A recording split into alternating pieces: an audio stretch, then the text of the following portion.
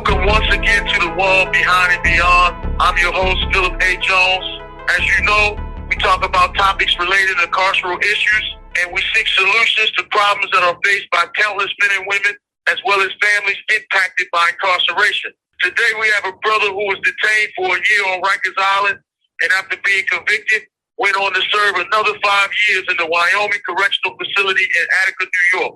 Since being out, he has successfully conceptualized, created, and directed several multi-million-dollar organizations in the nonprofit sector. He is the owner of a real estate investment company called Jim Real Estate and a successful nonprofit consultancy called Jim Trainers, which is a social justice firm. Please welcome to the show, Glenn E. Martin. What's good with you, brother? I'm good, bro. I'm glad to be here. I look forward to this interview, and big shout out to the listeners out there. I hope that what I have to say they find to be informative. Absolutely. I know they will, because your story is one that a lot of people can relate to in a lot of levels, but on a lot of levels they wish and hope to aspire to some of the things that you have been able to accomplish. I'm going to get straight to it because I know your time is valuable. The first question that I have for you is I see that you've served 6 years beginning back in 1994 on a charge of armed robbery of a jewelry store. Was this your first incarceration? And if so, how was that experience for you? Yeah, I would have to be the most luckiest kid in the world to get locked up on my first time. So, I was sort of in and out of the system around that time. I was young, disconnected from home, running the streets, really had cats in the streets helping me to grow up, if you will. And so I was in and out of central booking and jail and the precinct for a number of different minor charges before that. The most notable of which is probably when I was 16 for shoplifting. But by the time in 1994, where I got locked up for armed robbery, I was already a young adult.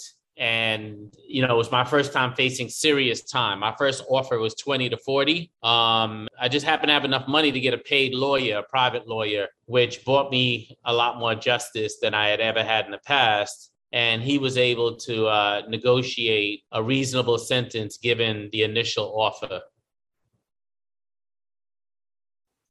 That's what's up. And I can relate to a lot of what you said because that is important. You got to have a paid attorney. A lot of times we think if you can't afford it, a public defender will work. And sometimes it does. But you need to really invest in your freedom, especially when you're facing so much kind of time like that. Because my situation was the same, and I didn't have a paid attorney going into this case.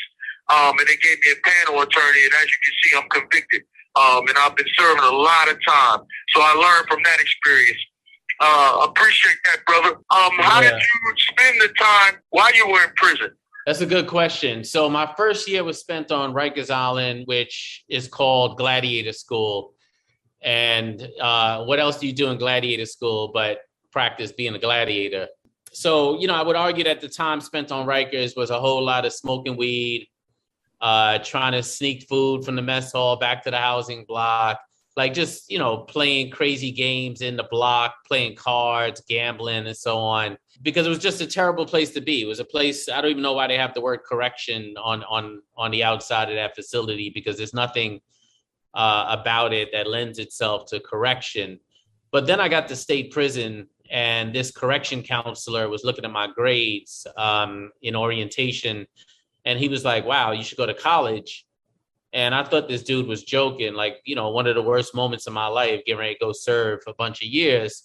And he's talking about going to college. And what I didn't realize is that he actually was serious, and that there was a college program about 10 hours away from New York City in Attica Correctional Facility and Wyoming Correctional Facility. So to be honest, except for all the other things you do when you're locked up, whether it's working out, trying to take care of yourself physically, or just, BSing around in the yard or whatever, I was going to school, bro. I was trying to earn a quality liberal arts degree, a 2-year degree at a college program that came out of the Attica Rebellion years earlier.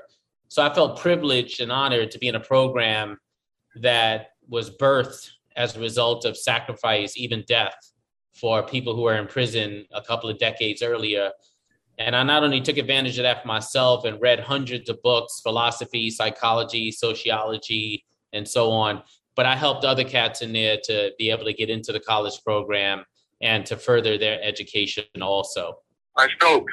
And, as you were speaking, I was thinking, it sounds like once you got off Rikers and went into the prison system, you quickly figured out that this wasn't somewhere where you wanted to just spend time idly, that you wanted to get to it, rebuilding yourself. And since the opportunity was there, you ran with that. You jumped on that. And that's the difference between people doing time and time doing them. And that basically brings me to question number 3. Is there any more that you would like to add to the question of whether educational opportunities for you inside? Sure, I appreciate that question.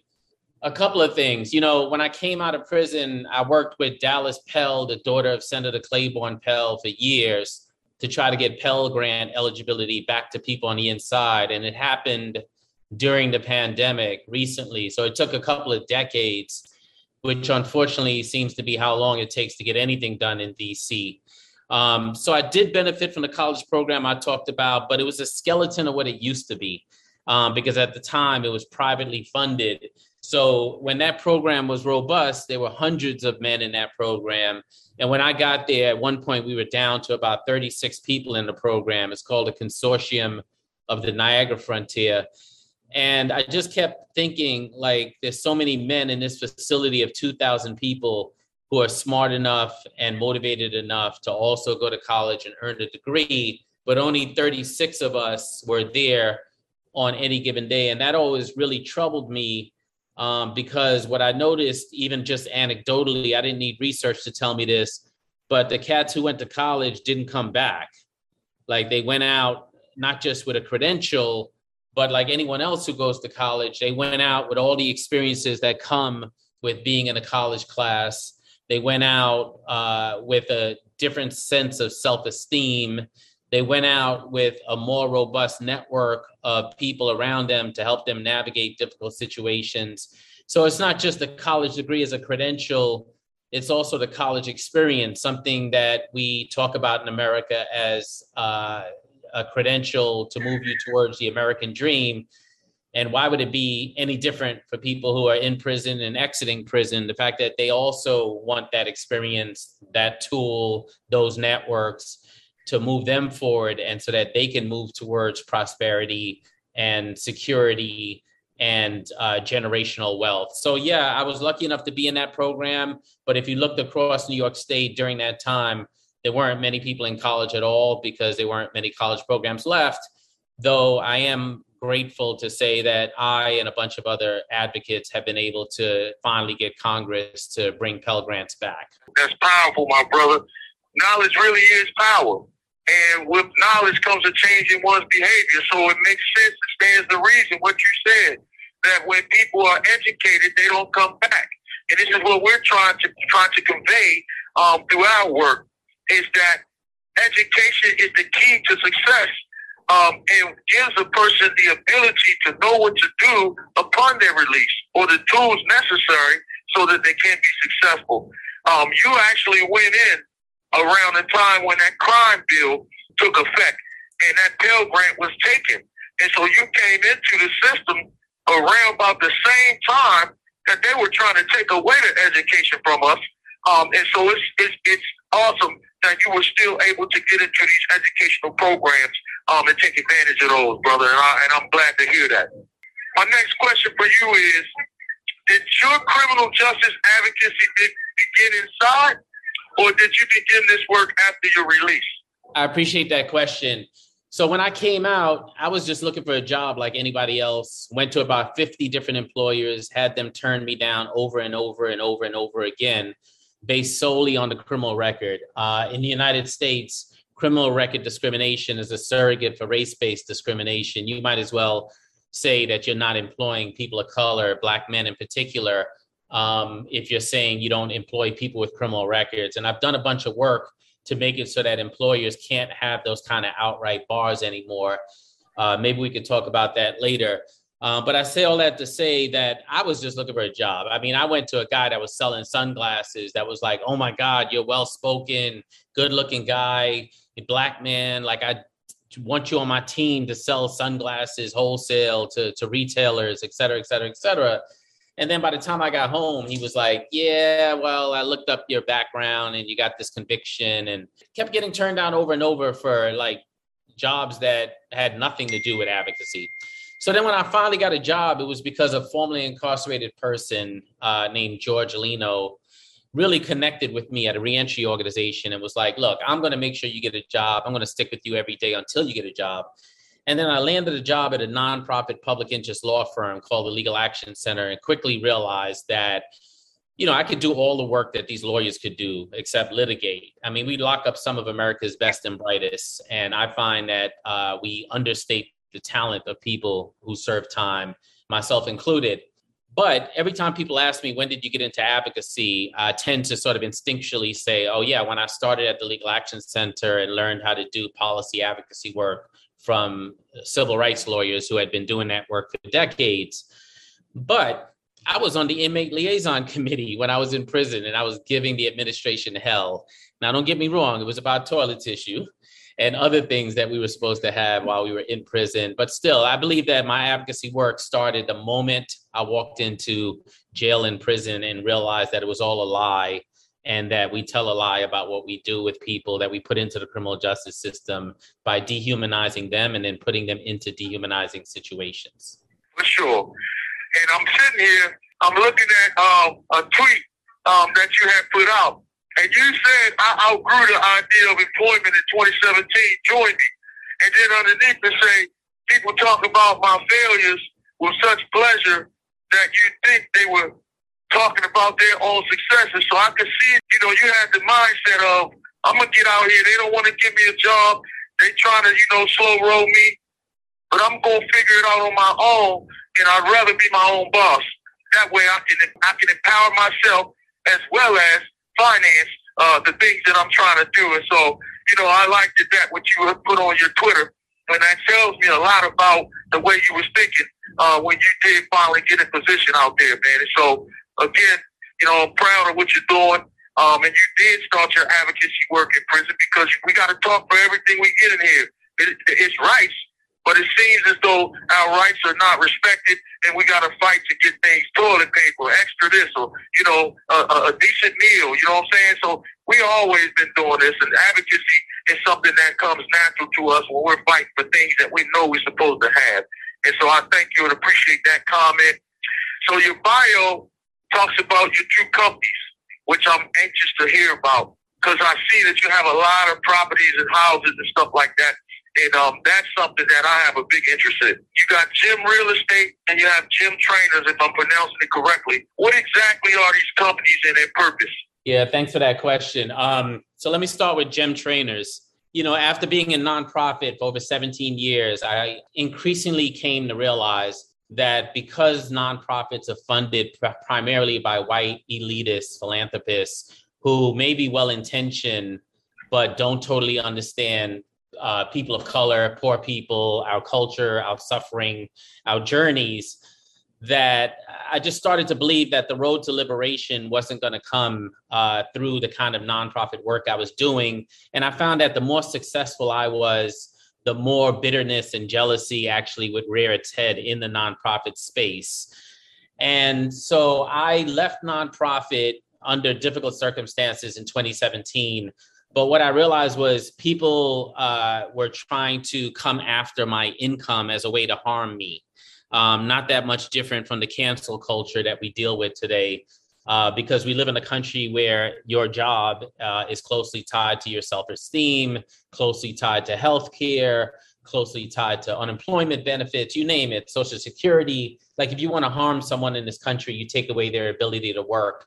And so in that year that I took off and really traveled around the country and traveled internationally to think about what I wanted to be doing, I realized I needed to be the entrepreneur that I've always been. I mean, arguably, I was an entrepreneur since I was in the streets, and built Gym Trainers as a way to work with the nonprofits that shared my values and to help them through executive coaching, fundraising, crisis management, organizational development, the things that it really takes to create sustainability and to build the infrastructure it takes to do the work, but I was very much more interested in building it differently than even some of the things I had built. I learned a lot of lessons about building a nonprofit and who you surround yourself with, and how people are often willing to stand with you on the mountain, but really willing to hang out with you in the valley. And so I get to work with clients every day who are doing amazing work across the country on criminal justice reform, violence prevention, and so on, and help them build organizations to move their work forward. So that's GEM Trainers, and I employ 7 people there as subcontractors in doing that work. And then a year after I built GEM Trainers, I built GEM Real Estate. And I did that because I wanted to diversify my funding. I grew up poor. I grew up on Section 8.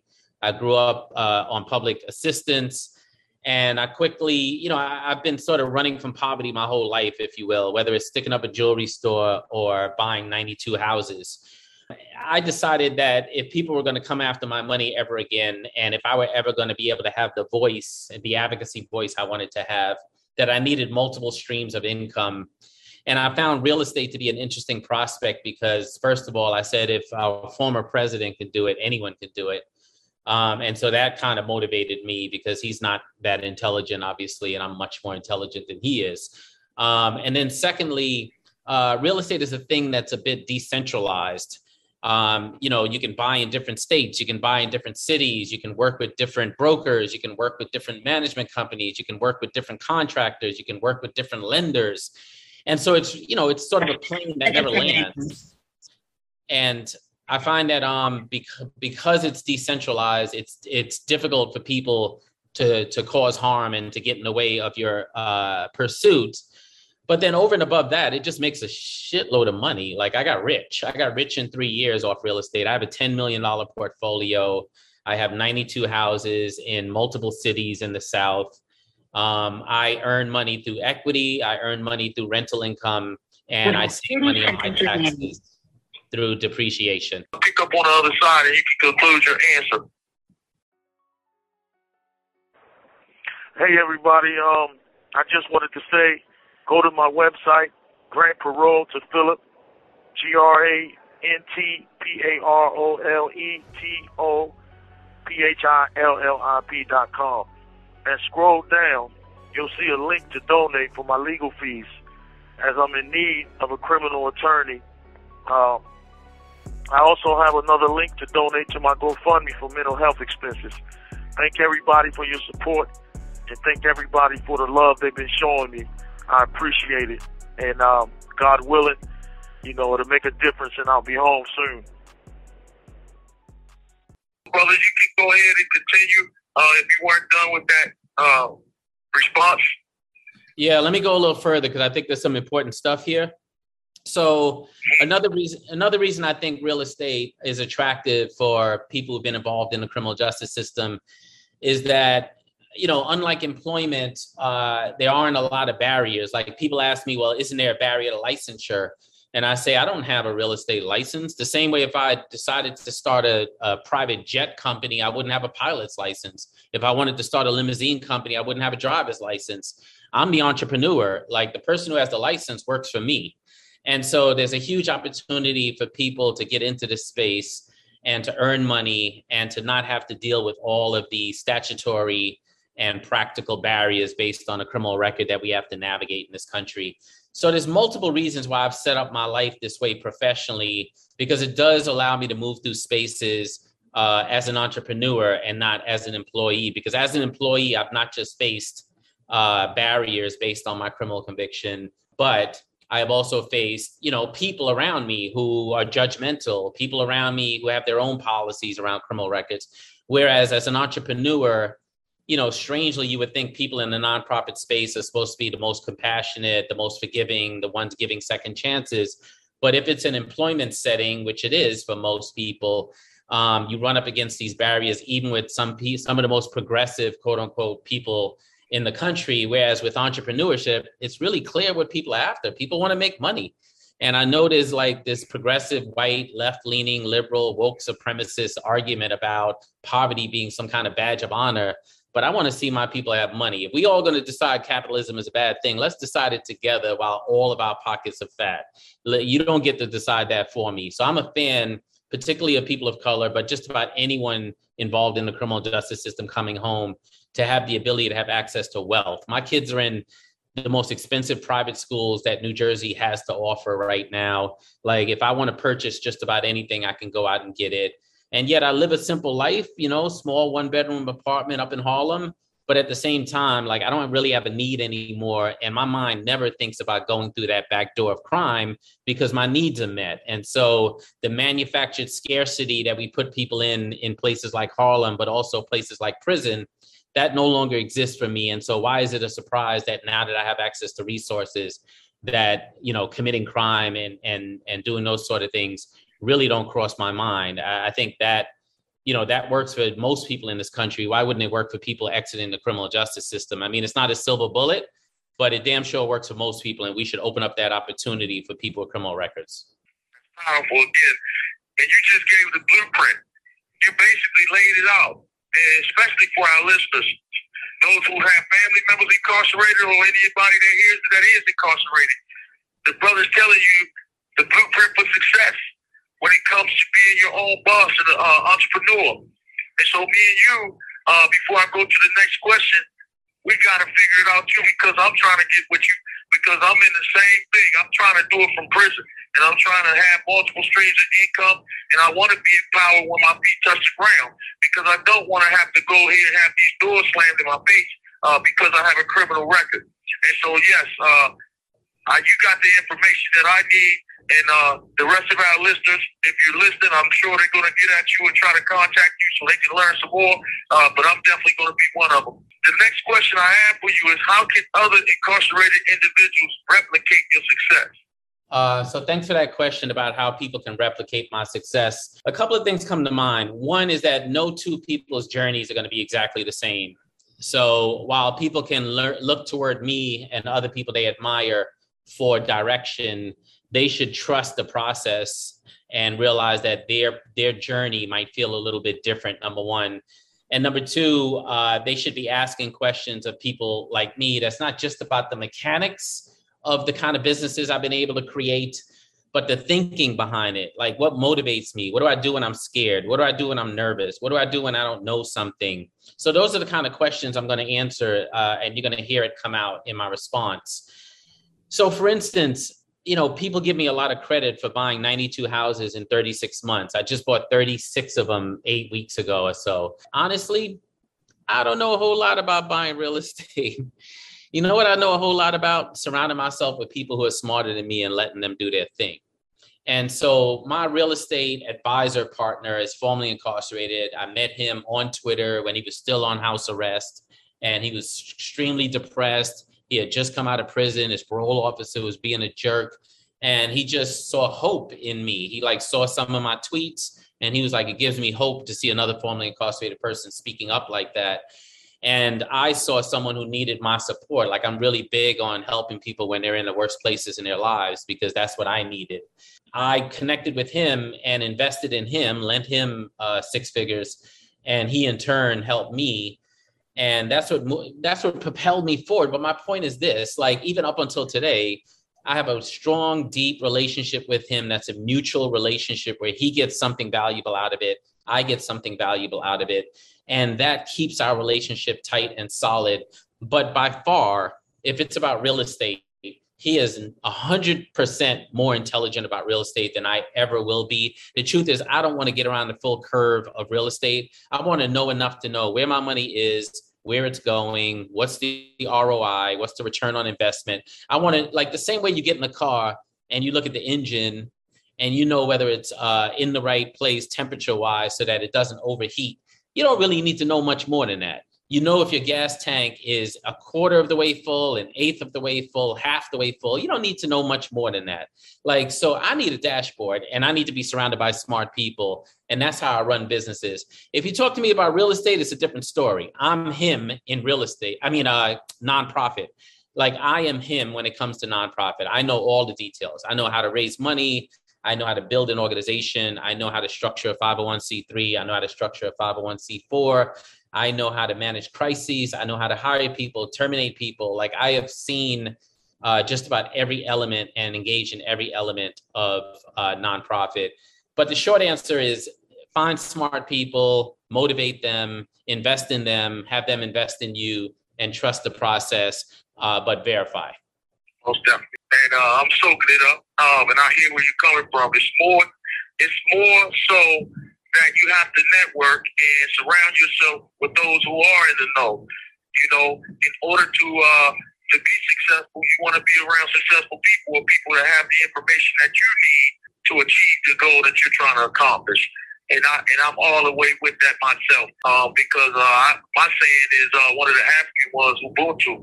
I am because we are. You know what I'm saying? I tell my team all the time, I would not be able to do any of these things without them. And so I definitely grab a hold of the same concept. You know, it's a pleasure to meet you and talk to you. And I want to know all the other questions that you asked, that you said someone should ask you, because that's getting to know people and learning from them without coming directly with a question of business or any of that. It'll come to you how they're successful by what they're saying to you about who they are. Thank you for that.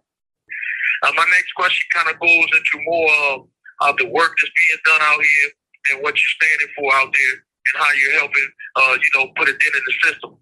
So I would ask you, how would you go about creating a network across the country who is willing to call on people they know in positions of power to restore certain cases outside of court?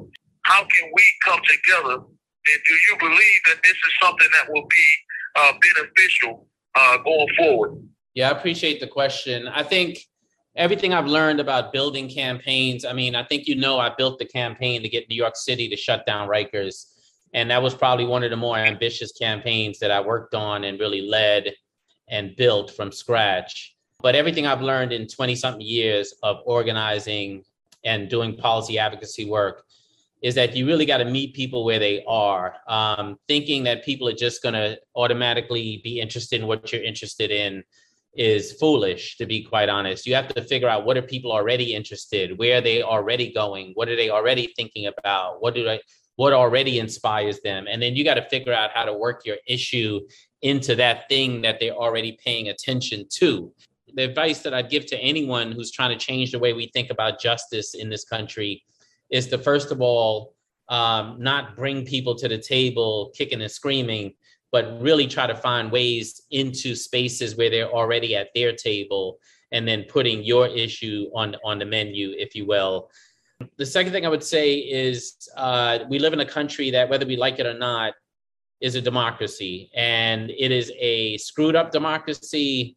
It is a false democracy in many ways. It's a representative democracy, and it's a very tribal democracy. But it's a democracy, and you can't get things done without multiple people who don't look like each other, sound like each other, live close to each other, and so on, deciding that they have skin in the game and that it makes sense for them to put their voice behind something. So, when I built the nonprofit, I built Just Leadership USA, I would have members from every state in the United States. I would have white formerly incarcerated people. I would have rural formerly incarcerated people. I'd have all types of people. And everyone else was like pushing me, saying, nah, this is about Black people. This is about Black people getting locked up disproportionately. I was like, yeah, but this is America. This is about white people saying that we shouldn't be doing that for us to change the way we do things. And so I remember looking at some research when I built that organization that said, the more you convince white Americans that Black people are disproportionately locked up, the more they don't want to have anything to do with it, because they feel like then that's about them Black folks, let them handle it. And so if you know that, and you know what works and what doesn't, and what motivates people and what doesn't, and you really want to see change, then you got to follow what the data tells you. You got to follow what the research tells you. You got to follow what's effective.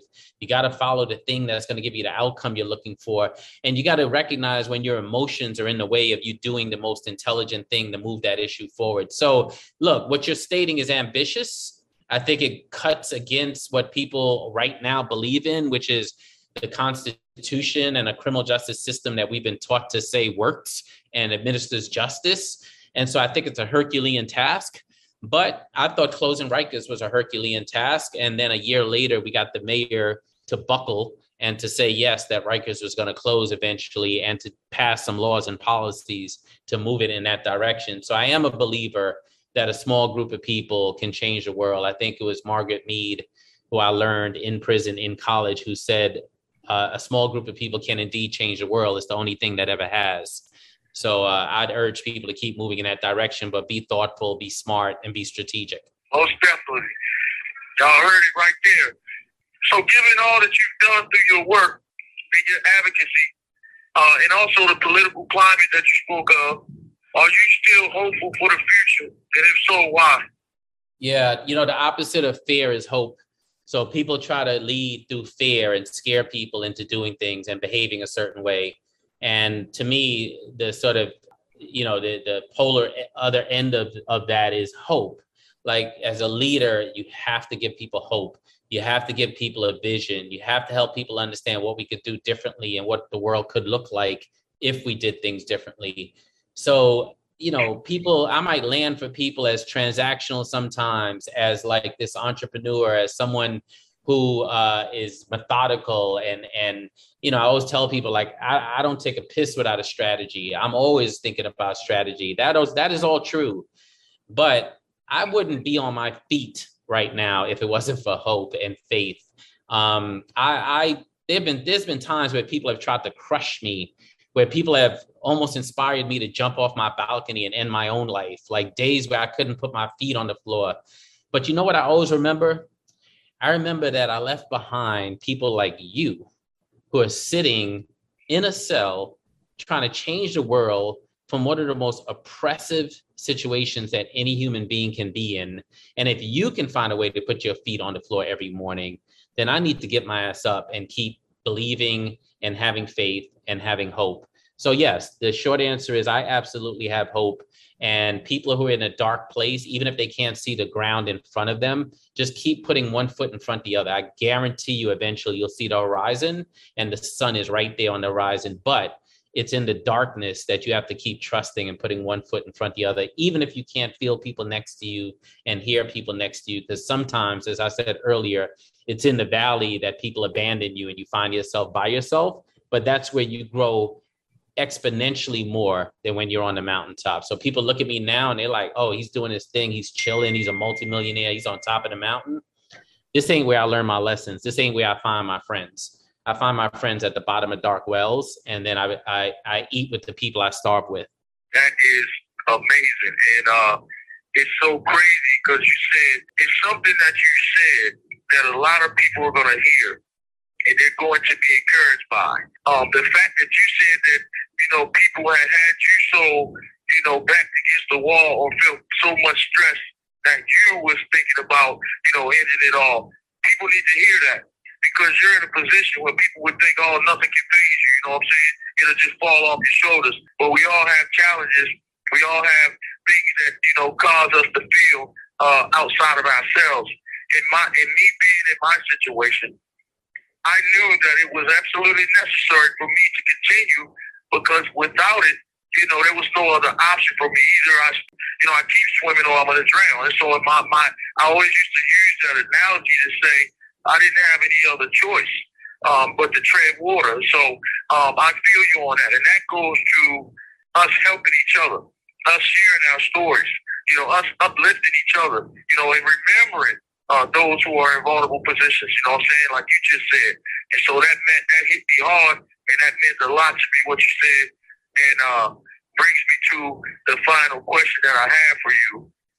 If someone in my situation wants to work with you or receive some mentoring guidance in, say, the area of real estate or even the nonprofit sector, how would they go about it? Yeah, I appreciate the question. So I think I want to maybe under-promise and over-deliver because I'd rather that than the other way around. A couple of things. One, as you probably know, I'm super available on Twitter and people hit me up all the time. People slip into my DMs and ask questions, but I also give away jewels all the time. Like some of the stuff I post on Twitter, people pay me $750 an hour for. So I would urge people to really pay attention to my Twitter account and see what they can learn from there. Beyond that, for people who are out and a little bit more established, I think you probably also know I do coaching, particularly on real estate. to get people's minds oriented about how to get into the game and exactly the strategy I use called BRRRR, which is buy, renovate, rent, refinance, repeat.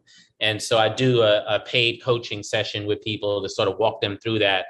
If the people are formerly incarcerated and directly impacted and they can't pay the full amount, I tend to reduce my price. And sometimes I just offer my services pro bono, but I'm very accessible. So I think that people should go through my website at gemtrainers.com, hit me up there, or hit me up on Twitter, which actually might even get you a quicker response because I just spend a lot of my time there.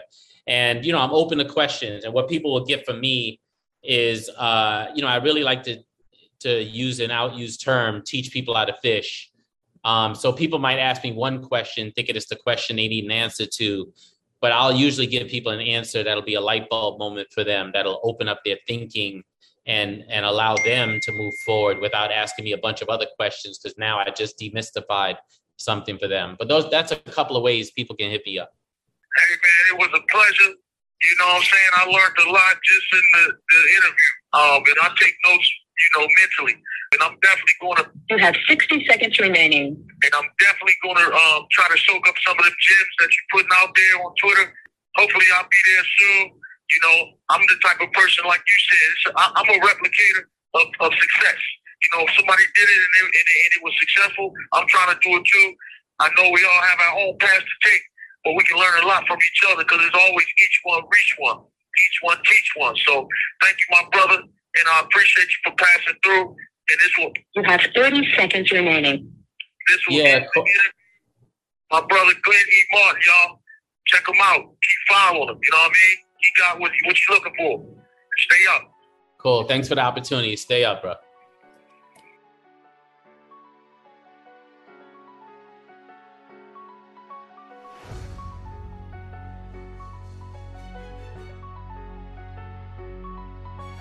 Since he made